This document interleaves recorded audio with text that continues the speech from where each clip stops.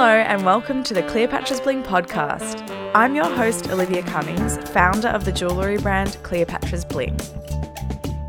This month, we return for Season 2 of the Cleopatra's Bling podcast, where we continue to meet the creatives and craftspeople who inspire our artisanal jewellery collections. Last season, we met with a beekeeper poet, a wild woman dancer, and a mermaid historian. Hi everybody, I'm here today with Paola from Italy on My Mind. We're sitting in her lovely courtyard under the fig tree in the warm Melbourne weather. Hi, I'm Paola Bacchia, and I'm known as Italy on My Mind on social media, and I have a couple of cookbooks that I've written, Italian Street Food, which is about the street food of Italy. It's got 80 recipes in there, and my second cookbook is Adriatico, Recipes and Stories of Italy's Adriatic Coast, which is a journey along the Adriatic coast, talking to people and collecting recipes. Now, both those books are available online through Amazon or through Booktopia, but if you're in Australia, you can buy them directly from my website, which is italyonmymind.com, and I will sign them for you and send you some postcards too. So we wanted to ask you about your childhood as like someone from an immigrant Italian background. Obviously, it's different now than it was then. What was your experience? Yeah, well, I mean, I grew up quite a few years ago, so I'm not, a 25-year-old anymore. But growing up,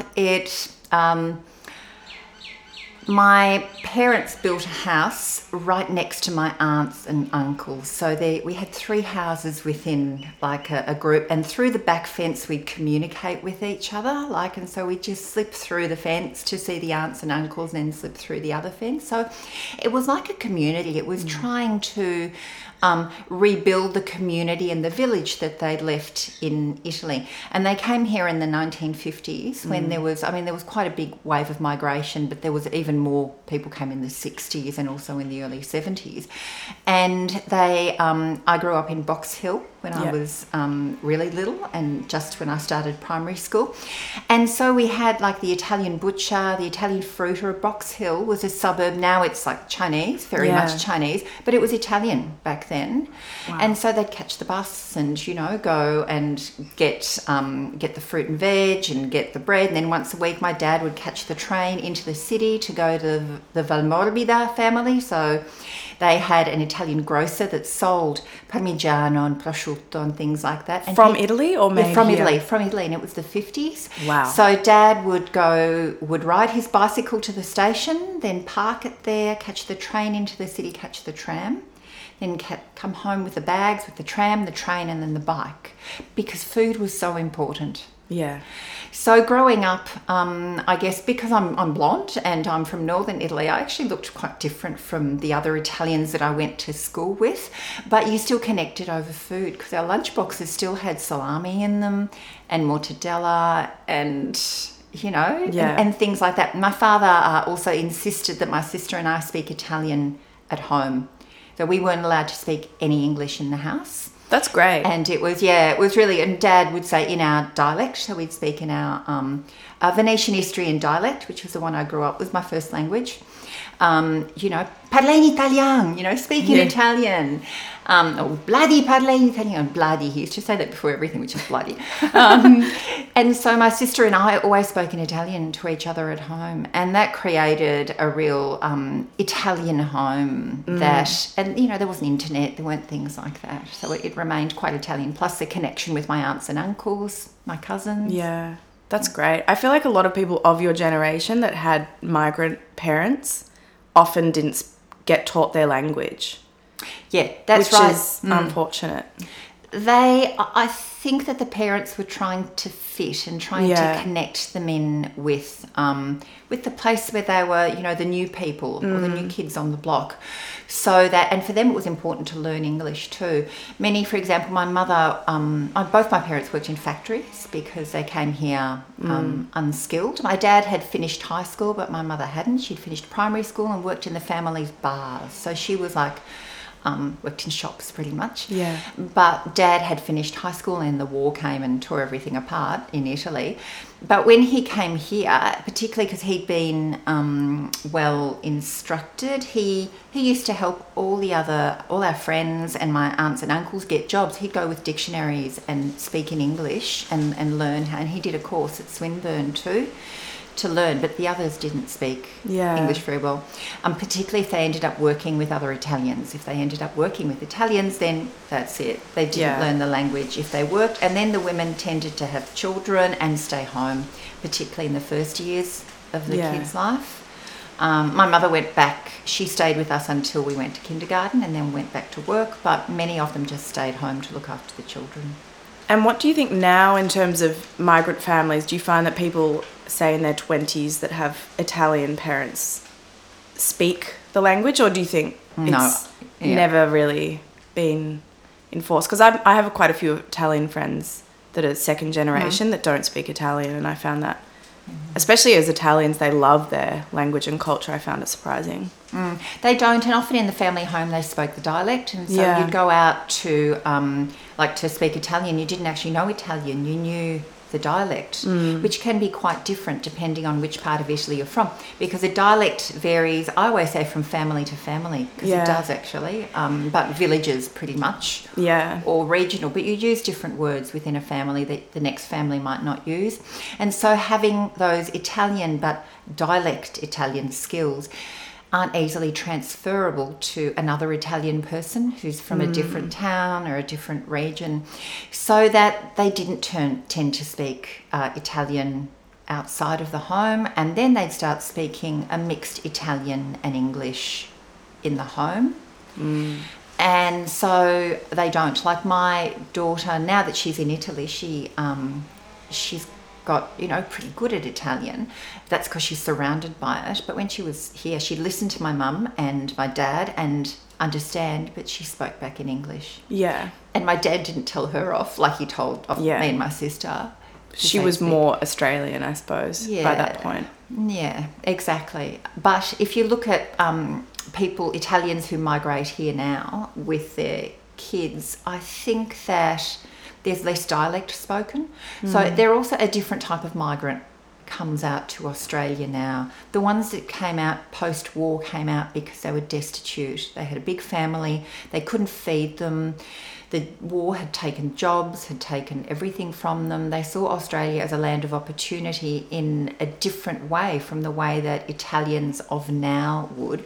They do come out because there's opportunity, but they're more likely to have studied. Yeah. So they speak Italian. They speak la lingua italiana, which is the proper Italian language rather than a dialect. So I think their children are more likely to speak Italian and then know it rather than us who speak dialect. That said, I went to school in Italy, so I do speak Italian as well. I do speak lingua. But yeah, it's a real sign of sort of that old generation of the initial Italians that came out, I think are different from the ones that come out now and might work in, restaurants. There are a lot of people that come here and work in restaurants. There are people in Italy with degrees that haven't been able to find work. Yeah. Because the Italian job market is pretty closed, I think, unless you know someone most of the time. It's getting better now, but there's a lot of, I don't know, I don't want to use the word corruption, but there, from my experience, there is. So, who gets the job is someone in your family or someone you know. Yeah, definitely. I experienced that in Naples as well. And they don't have high aspirations because the pay is so low. And look, the pay is terrible. My nephew, Alex, he's a lawyer, and he finished the last term of his degree in Prato at Monash University in just out of Florence, very good at Italian. He got a job with, I think, I won't say the name of the company, an American company who took him on as a first-year graduate, €1,000 a month. Yeah. How do you live on €1,000 a month? No, I have a friend my age who has a degree, speaks perfect English, and she gets paid less than $1,000 a month in Naples for full-time marketing work. So I was shocked. Yeah, I can understand they'd come here for $30 an hour. Yeah, exactly. They can't believe their luck. Yeah, exactly. So what are your strongest memories of food as a child growing up? I'm sure there are many. But there are many. Now, Dad had a big vegetable garden, so of like beans and tomatoes being picked fresh. And then like my mum preparing something, and then my father saying, that was, growing an hour ago that was growing. It's like you're eating really good food, like appreciate it. So it was about the freshness and the seasonality. Like you knew when, it was, and even what you bought, that it was asparagus season, it was springtime. Yeah. It was not something you ate in autumn. Yeah. So it was about the seasonality of things because they were grown in the garden. It's about Dad bringing back Italian produce. So we always had, prosciutto and like cheeses. We always had a cheese box in the fridge with all different types of cheese that was wrapped up. And after every meal, cheese would come out and we'd like cut it. You hold the block of cheese and cut it with a knife. You don't put it on a chopping block, like you do it like my hand. And then Mum cooking her amazing sweets, which were frittole, which are... And frittole is a word. It's like a fried ball. Yeah. But in a different part of Italy, they have different ingredients. So Mums have got grated apples in them, sultanas soaked in grappa, pine nuts, and they're, fried balls of citrus zest.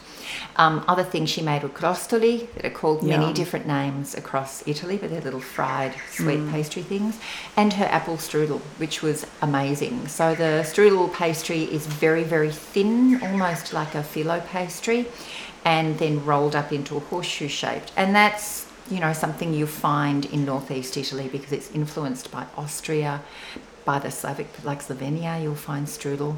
So they were Mum's special dishes, and seafood all the time. My father, having grown up on the Adriatic coast, seafood was 3 times a week. They'd go fishing with their friends on Port Phillip Bay. They'd go looking for clams. Back in the 70s, you could put your hand into the water in Mentone, Beaumaris, Davies Bay around Black Rock and collect handfuls of clams. There were mussels on the rocks. I was really quite little then, but I remember the story. So I don't remember, going there. When my aunt and uncle came out, he took them down there in like the early 80s and everything was gone. And he said, the Vietnamese people moved into Melbourne and they love seafood too. Yeah. He reckons they cleaned everything out. But I think everyone just found out that they wanted to eat all the seafood that you could just get out of Port Phillip Bay. It was incredible. That easy to find back then. Yeah, like Naples actually. It's just local fishing. Yeah. I don't know how long that'll go on for, but no, they'll eat it. They'll eat it dry, really. Oh, they eat it literally. I've seen them from the sea. Just my dad used to do that too. Yeah, I can't. No, I know it's a bit funky, salty, sort of fishy, too fishy. Yeah, too fishy for me too. So, where did your food of love, your love of cooking begin?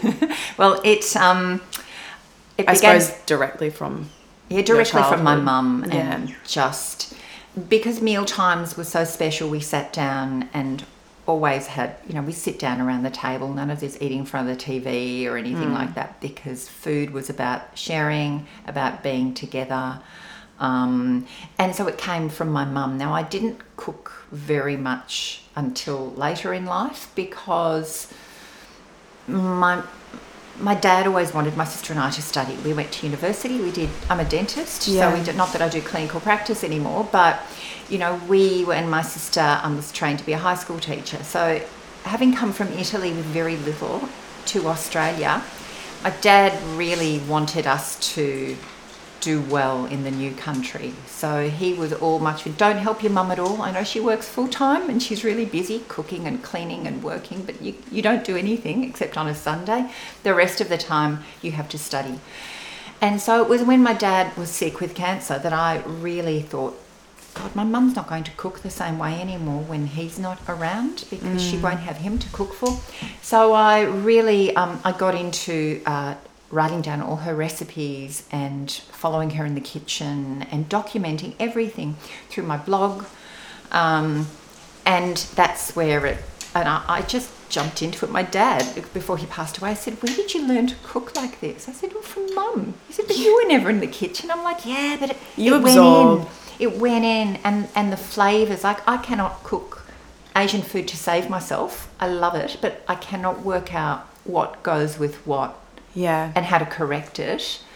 But Italian food, I can do with my eyes closed almost because it's in me. Yeah. And it's particularly the northeastern Italian food, because it's the food around Venice, around Trieste, down to the Istrian Peninsula, so the top of the Adriatic. I was in MasterChef Series 4 in 2012. Were you really? Yeah, I was. And, but, you know, all I could do was Italian food. Like, Yeah. put something Asian in front of me, I'm like, ah! Yeah. I don't know. Put, you know, like lamb in front of me. We never ate lamb because we didn't from where I'm from. Yeah. I don't know what. And it was funny with MasterChef, we moved into a hotel for every series they do it differently. So there were 50 of us moved into a hotel for filming, and I was sharing a room with a girl called Deb, and she moved in with 2 suitcases. I had just one bag, like with a few changes of clothes, and she had 2 suitcases, one full of books, you know, one of those giant ones of cookbooks. And all of them sat up studying recipes every night. And I'm like, what's wrong with you people? But then, you know, I left anyway. I couldn't. I actually asked to leave because my dad was sick, and I thought, Yeah. they're like, oh, it doesn't matter, we can come and film. And I'm like, film my dad sick? No, I'm leaving. So I left. I was on 4 episodes. Okay. So I'll have to look Andy them up. Allen won my year. Awesome. Andy Allen is now one of the new judges Wow. I'll on the have new to look series up of your MasterChef. episodes. And Alice said, yeah. Great. Didn't know you'd done that. That's cool. Anyway. So cooking and sharing a meal is more than just food, and it brings people together. How has your food and cooking connected you with others and culture? Well, food is the most amazing connector of people because everyone has to eat, and for me, food brings back memories, I think, and memories of meals or memories of things that you were doing while you had a meal, or there's the smell of food, there's the taste of food, there's the colours of food. There's just so much about food that is appealing and is memorable and brings you together that I, you know, and when I look at food, how it connects me to my past, you know, you can see that that's the constant, because the world changes, you know. I mean, cooking techniques might change, but the food actually doesn't change. When you strip it back to its ingredients, it's the same. Although, you know, the world is a different, I mean, tutto il mondo è paese, they say, you know, all the world is a village. So, and now you can find everything everywhere. But if you look back to, you know, traditionally what was in a place, it was inspired by the climate and what grew there and what was easy to get, but also by the different cultures that moved into it. So giving Istria as an example, which is the Istrian Peninsula, is where my dad's from, and it was many different countries. It was the Austro-Hungarian Empire for hundreds of years. It was the Venetian Republic for 500 years. The Romans were there. It was Italy. It's now divided between a tiny little bit of Italy and a little chunk of Slovenia and mainly Croatia. And the food there is a mix of all these different cultures. You'll find sauerkraut, you'll find paprika. They're things that came down with the Hungarians. You'll find those layer cakes, like Viennese layer cakes, because that came with Austria. And then you will find polenta and gnocchi, you know, very Italian food. And in those elements of food, there's all these memories of the past, of the people who've lived there, and their stories are buried in that, which is why, to me, it's, apart from being half from there, it's a very interesting food culture. And now you've got Slavic influence with a lot of grilled meats and seafood, but there's a lot of the food there is still Italian because it's got a very strong Italian historical context. Italian food always survives, I feel. Like, it's so loved. Yeah, it's so accessible. Like, if you look at what children might like, Italian sort of comfort food. You've got tomatoes, you've got, you know, potatoes, you've got cheese. They're things that kids like. Bread. They're not unusually strong flavours. Sure, there's olives and buttarga and, you know, capers and things like that, but they're add-ons. And Italian food, you can sort of make it really simple for kids to like, and then add on the more complex tastes for you to, with your more mature palate, to enjoy. Yeah. I found after living in Paris for 6 years, the food is more sort of cerebral, whereas the Italian food is really like carnal, you know, it's like all about sharing, and it's kind of feels more rustic. So it's more accessible, and, you know, even price wise, it's never uber fancy in a way. Like, you don't get that sort of gastronomy that you get in Paris that's sort of conceptualized in a way. Like in Italy, you can always get really simple food and it's great, and you pay €10 and you have an incredible meal. Yeah, you do, absolutely. I mean, Italy does have its chefs that are very chefy with foamy things, and they'll do a cacio e pepe with a foam thing, with a fried thing, and to me it's like... And you're hungry after. God, that's really fussy. I just want a big rustic plate of stuff. Yeah. And that is the food that I love to cook and I love to eat, a big plate of something. I like eating all on one plate. Like really, I'll have the pasta and then the salad I'll put on the same plate. Yeah, me too. That's what I loved about Naples. It really wasn't fussy. And you just go to like a taverna and like have a really simple meal. Yeah. One glass of wine and a lot of bread, scarpette, put in it.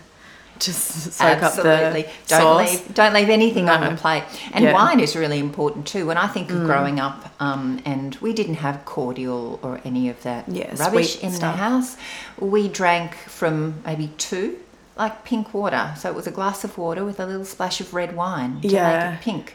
So apart from my name being Bacchia, I always tell this story, it comes from Bacchus, it comes from Bacco. So it's very much wine, wine growers.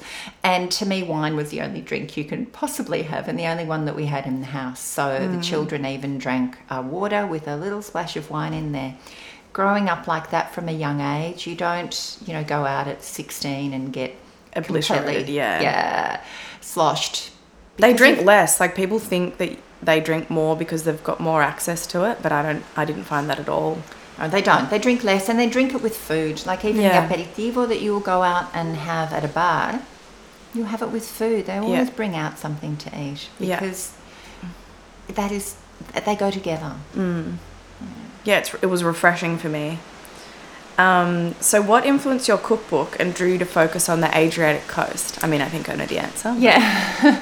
So my father grew up on the shores of the Adriatic, so for me it's and my mother did. My mother from near Treviso is very close to Venice, so that is also on the Adriatic side of Italy. So to me it's the coast that I knew best of all, particularly the northeastern one. But then I've written 2 cookbooks, so Italian street food and Adriatico, and for both of them I've done all the photography in the book as well as location photos and food photos, but I went on research trips for both of them. And particularly for Adriatico, which I focused as a journey along the Adriatic coast, stopping in 7 places that are geographic features rather than regions, because with regions people then have this preconceived idea about a region, whereas food's a little bit regional, but it's like the villages that are along. Yeah. And so to me it's funny because Puglia, even though it's part of Italy, it's only 100 kilometres or less from Albania. Yeah. Like in Le Marche, so further up the coast, the stone that they've built, the houses in, comes from Istria, because Istria is just across the sea. So they were more connected to the people on the opposite coast than they were necessarily to the Italians over the other side of the mountain range that particularly hundreds of years ago were very hard to cross. You had to go around the water because there's a big mountain range down the middle of the boot of Italy. So the Adriatic I view as a connector of people. There's a lot of Pugliesi up in Trieste too, because they came up after World War II and they marketed jobs to them. So a lot of people from Puglia up there, and I just feel a connection with everyone along the Adriatic. The seafood, it's just it's that whole body of water that drew me in. So when I thought about writing a cookbook about Italy, to me it was natural that you focus on, and people focus on the other coast a lot because it's got Sardinia, it's got Naples, it's close to Rome, it's close to, you've got Pisa, just Livorno, you've got Genova. It's absolutely beautiful coast. You've got the Amalfi Coast. But the other side, a lot of people don't go to. I mean, now they go to Puglia. Puglia is very trendy at the moment. At the moment, 15 years ago, no one went to Puglia, no one knew about it. But you've got Abruzzo that people still don't go to, Le Marche that no one knows about, really. And Emilia-Romagna is like, there's a lot of Italians go there, but not a lot of tourists, I find. Then Venice, everyone knows. And absolutely. Yeah, and Trieste, people Florence. are starting to go. Yeah. So it's, I really wanted to connect all those places in a book. And to me, it's where I'm from. Yeah. It's like the Mediterranean. It's sort of like living in Turkey, and then you'd go to Greece and you'd feel like you're in Turkey except for the language. It's sort of the similar concept to me. Yeah, it is very connected, and for that reason I find Greece too to be a bit of a connection. Definitely. As well, because it's not that far away, and the Greeks were, if you look at Puglia, the Greeks were in Puglia for a long time. They brought horses there, and there's still wild horses that are from those original ones that were brought over by the Greeks. This is thousands of years ago. They brought the culture of olives and olive oil. And in the middle of Puglia, there's some populations. There's 4 villages that are still Greek, and they speak a language called Grico, which is similar to ancient Greek. So it's more like ancient Greek than it is like modern Greek. So when I did a tour, I've run a tour in Puglia, and I was going to do another one in 2020, but it didn't happen. Maybe 2021. We stopped in a town where they speak Grico, and we found a guy, I can't remember his name now, but he recited a poem to us in Greek. I put it on my Instagram feed. So it's in my Puglia tour highlights. It's in one of those where he speaks in Greek, in Grico, which is amazing.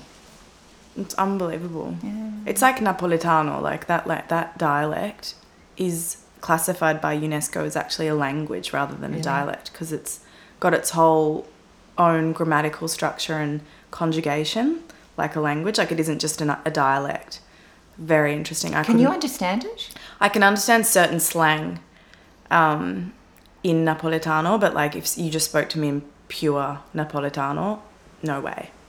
Like, it doesn't sound anything like Italian. No, I know. Yeah. There's a series on TV at the moment called Gomorra, which is, of course, I've been listening to them. It's all in Neapolitan, and it's got English subtitles. But if I was in Italy, like my Italian friends are saying, if we didn't have English subtitles, we couldn't understand it. I hope in Italy they've got Italian subtitles. I think they would, because no one can understand. Even like Neapolitans, I think they have to actually study it to be able to write it. They can often speak it, but not write it. Even the accent in Naples, if you speak to someone that is very, very local from sort of one of the, I don't know if you know well, all the little districts, that Sanità, for example, is sort of like a very local area. They'll speak to you in Napolitano and not understand it. You can't understand. So you're like, can you please speak Italian? Because I can't. Often their Napolitano is better than their Italian, so. Yeah. I think it's awesome, but yeah. Oh no, it is really cool. And there's other like Friuli, which is right up north. They've got their own language, and their signs are written in their towns are written in 3 languages, because there's a lot of Germans, Austrians there. So it's German, Friulano, and Italiano. Yeah. On each sign. It's crazy. It's good though. I love it. It's really cool. It's really cool. I think dialects are something that need to be nurtured rather than. I went to school in Italy for a couple of years because we migrated back to Italy. Of course, a lot of families did that, and it didn't work. Came back here. So at that time, in the 70s and 80s, they didn't want to speak dialect. And I was one of the few people in the class who spoke dialect. So I had a group of friends I'd speak dialect to, but they looked down on us. Or don't you know how to speak real Italian? That's interesting. Are you a peasant? But that's changed quite a bit now. Now it's a point of pride, I think. Like, from my experience anyway, it's recent. I found that Neapolitans were proud of their language. I think things have changed. And it's probably different in different parts of Italy. I'm speaking from a Triestino side of things, right at the top of the Adriatic. Yeah, the north is very different from the south, that's for sure. So your approach to your website and taking initiative with the circumstances of 2020 by starting online cooking classes is very creative and entrepreneurial. Can you tell us about how you came to running a business from being a dentist? Yeah, it's crazy, isn't it? So, like dentistry, I used to run the dental hospital. I was manager for the latter part of my career. And then I actually hurt my back because dentistry is a really stupid job. Like you're really bent over in your pretzel, and I'm very tall, so it was just never going to work. I got into management, and then eventually it was like I need to do something better with my life. And it was when my dad got sick that I started cooking. And once you fall in love with food and you want to cook for people, you just want to cook for everyone. So how do you do that? You have to run a cooking class. You have to teach other people to cook. So I didn't have I didn't get anyone to help me. I put it out there. I worked out from the council that I got permits. I did everything I needed to, and I just invited people over and we started doing it. And Instagram, social media has been wonderful because sure, I've got my website, but I get most of my people come from social media, from Instagram in particular.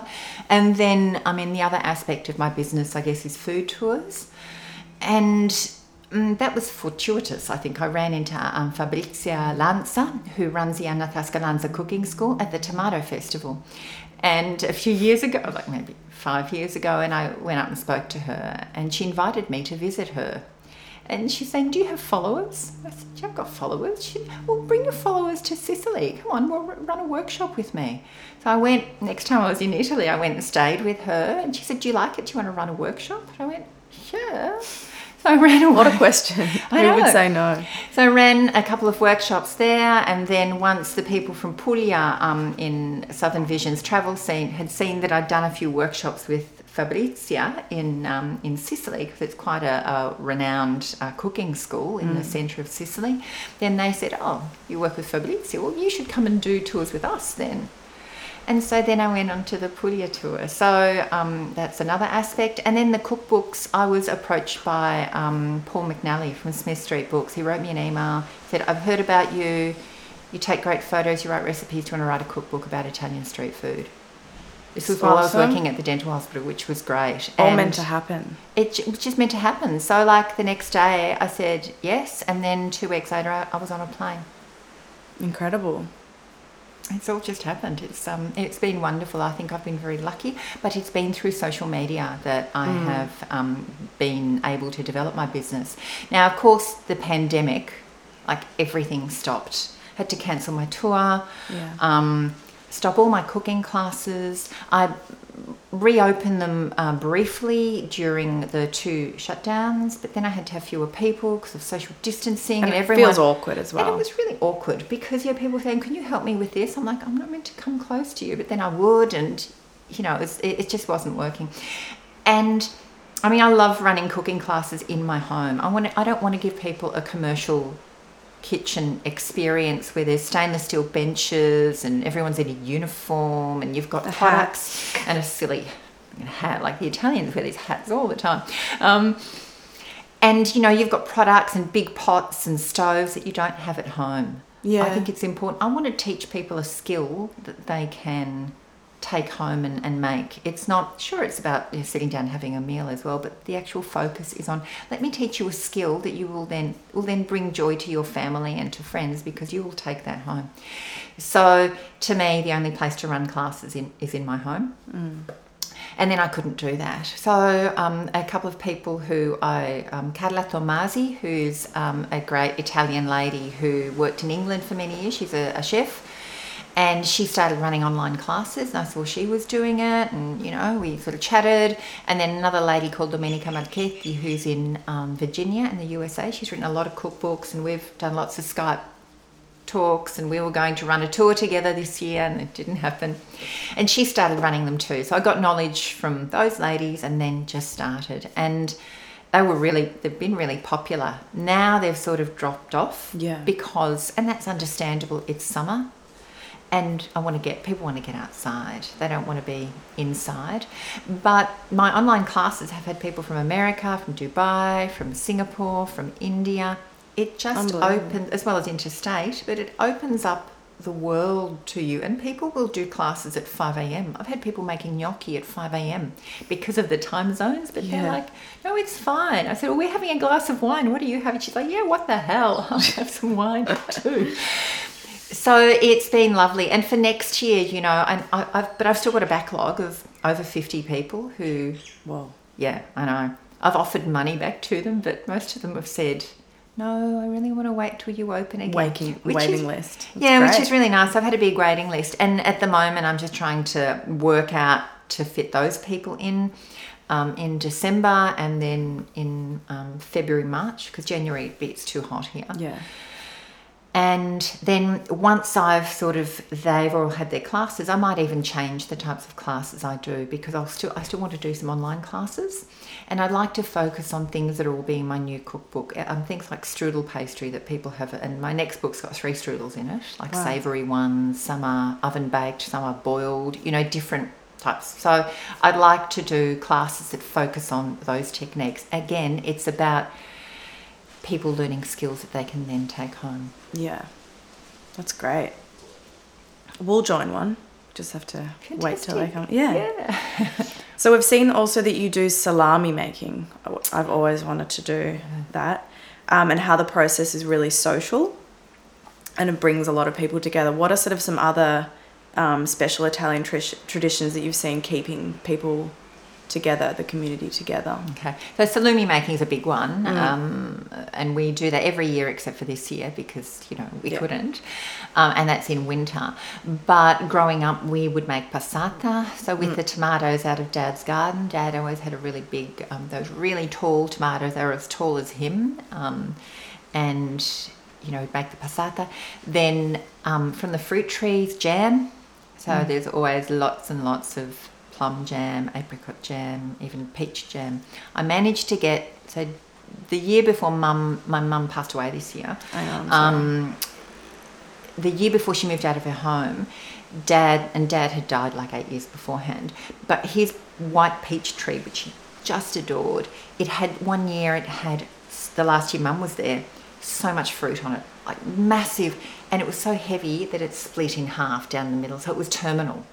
The branches but I managed to tie it together and pick these peaches, the last peaches that tree ever produced. I made them into jam, and I've still got one heartbreaking jar. I was so sad that Dad's tree had broken, but it was like it knew. Yeah. It was really, it was really odd, but it was really special at the same time. So jams, and then with the tomatoes, also roasting them in the oven slowly to then put them in olive oil. Pesto, we'd always have lots of basil pesto. Even like when she had some there for years and years, I'm like, Mum, it's gone off. It's okay. I made that when your father was around. Like, probably shouldn't eat this. I shouldn't eat that. What about the sotto olio sort of things? The pickles. Yeah, like the only one sotto olio that she'd do would be the tomatoes. So, and we didn't really do pickles, although I do them because it's more of sort of from Istria. They have like sauerkraut, and I do that now, but we would buy sauerkraut because we ate a lot of sauerkraut and sausages and beans because that's very typical of Istria. And but that's something that I make now, but she never made it. They would buy those bags of sauerkraut, which I buy too, with have you seen them with the whole cabbage that's pickled? No, but I need to know about this because I love sauerkraut. Okay, when we finish this, I've got one upstairs in the fridge. I'll show it to you. I'd love to see. It's really cool. Yeah. What about alici marinati and things like that? Do you do them? No, we don't do that sort of thing. I think it's very Neapolitan, I think. Yeah, it is very Neapolitan. I mean, we ate a lot of seafood. We ate a lot of alici you can't find here, of course. Fresh ones. Not as. Yeah, I've got a local supermarket that have them, but it's just never the same. Yeah, no. So fresh one, and the seafood's not the same. Like when I was in Capri, I know that the Gianluca would make. He's the chef. He would make all these. They were just with lemon juice and they would just cure in half an hour and you could eat them. Yeah. But you can't, I don't know how fresh it is here. But I get sardines often because sardines were something that we ate a lot, even though they're massive here. Yeah, like in Italy, we'd get sardines and they were very small. But here they're a lot bigger. But I make them in Savor, which is in, you pan fry them and then you layer them with onions that have been cooked slowly in the same dish, and so it's layers of onion and bay leaves and the sardines and a little bit of sultanas and pine nuts, and you leave them there for like a week. Wow. They are so good. They're Venetian, but also in Istria we have them too, and in Trieste. Incredible. Delicious. So we've got 2 more questions. Do you have a most sentimental recipe or dish? If there's one go-to comfort meal you would make? It's really hard to narrow it down to one. I mean, for me, probably a savoury one would be gnocchi, because Mum was a big gnocchi maker. So potato gnocchi? Yeah, potato gnocchi. But there are lots of different types of gnocchi. Gnocchi made with semolina are just beautiful. We call them gnocchi di Gries. And Gries is a German word or Austrian word. And it's a semolina dough that you make into a gnocco. You make it into a quenelle and then you cook it in chicken broth. So it absorbs, it's got parmesan in it. It absorbs the broth and becomes fat because it's got eggs in it too. So it's got, absorbs the fat. I'm sorry, go back with the wording of that. I don't know what I was saying there. But you make it with egg white that you've beaten and a bit of egg yolk and the semolina and parmesan, and you make a quenelle and you cook it in chicken broth. And as it cooks, it swells because of the egg white in there and it absorbs the broth. So it tastes of that chicken broth. It is just delicious. But there's also potato gnocchi with my mum's meat sugo. Oh. That sounds amazing. Just the best. So, oh my gosh, my stomach is rumbling. See, it's talking about food. It is. I'm so excited for lunch now. So how has 2020 changed the way that you've worked? Well, I mean, 2020 has been a really difficult year because everything that I'd had planned for the year, it just sort of fell in a giant heap. Yeah. So I had my book to finish, which was the one, but I was meant to travel to do the final. I'd rented a villa for a month. I was meant to do all this cooking, all this photography on location, and it all fell through. But I managed to do it here, so that was a good thing. But my other business, my tours and my cooking classes all fell through. So the online classes was a big thing. And then I guess it's changed the way that I will look forwards to, because I don't think we can rely necessarily on being able to travel all the time. I agree with you, which is a scary thing to admit. But completely, for people who love travelling and who travel so much, it's actually quite frightening to think, what do you mean I can't go over there? So I've got a tour of Puglia planned for 2021, but I don't know if that will happen at the end of the year.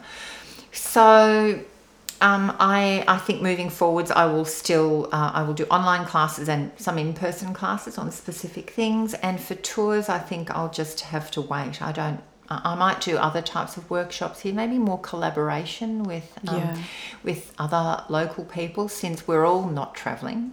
That might be a good thing. I'd like to also do an ebook that I started before my mum passed away about, I used to have lunch with her a few I saw times on your a week. Instagram. It's really sweet. Yeah, so we go. And a book called Lunch with Mum, and I've already started. I've got 30 recipes. I've written down a lot of the recipes, the rest, and I've taken a few photos. So maybe pulling that together will be something that will be really fun to do in 2021, also to remember her because she passed away this year.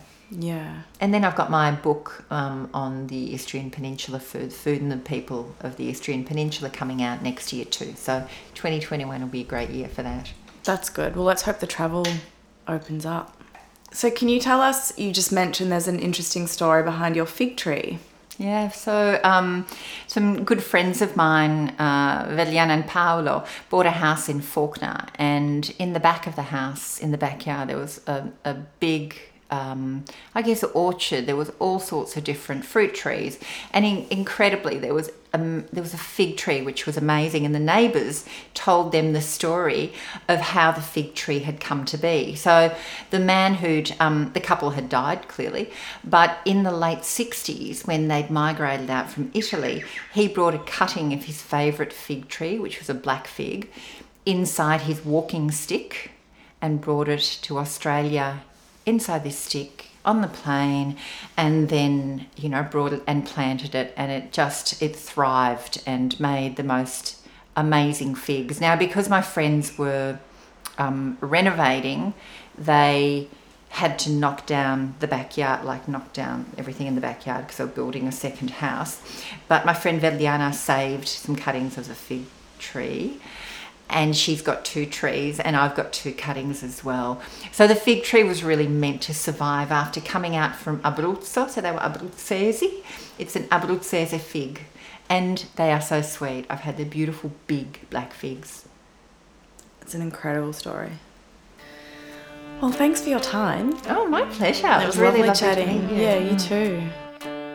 Interestingly, Paola has the same last name as a pair of earrings from our last collection, Desert Rose. The Bacchus earrings are bunches of grapes made from stone beads. Grapes symbolise good cheer, good health, and giving into one's intuitions and emotions in ancient Greece. They were intrinsically connected to the god of wine, Bacchus, who was known for his perpetual happiness and lack of inhibition and restraint. This symbol reminds us to be liberated, open, and to follow our feelings. This podcast was produced by Liam Goff and the Cleopatra's Bling team, with original music by Cameron Elva. If you liked the show, share it with a friend and leave us a few stars on Apple Podcasts. Make sure you're signed up to the newsletter on cleopatrasbling.com to keep up with the newest updates on all things Cleopatra's Bling. Until next time, stay curious.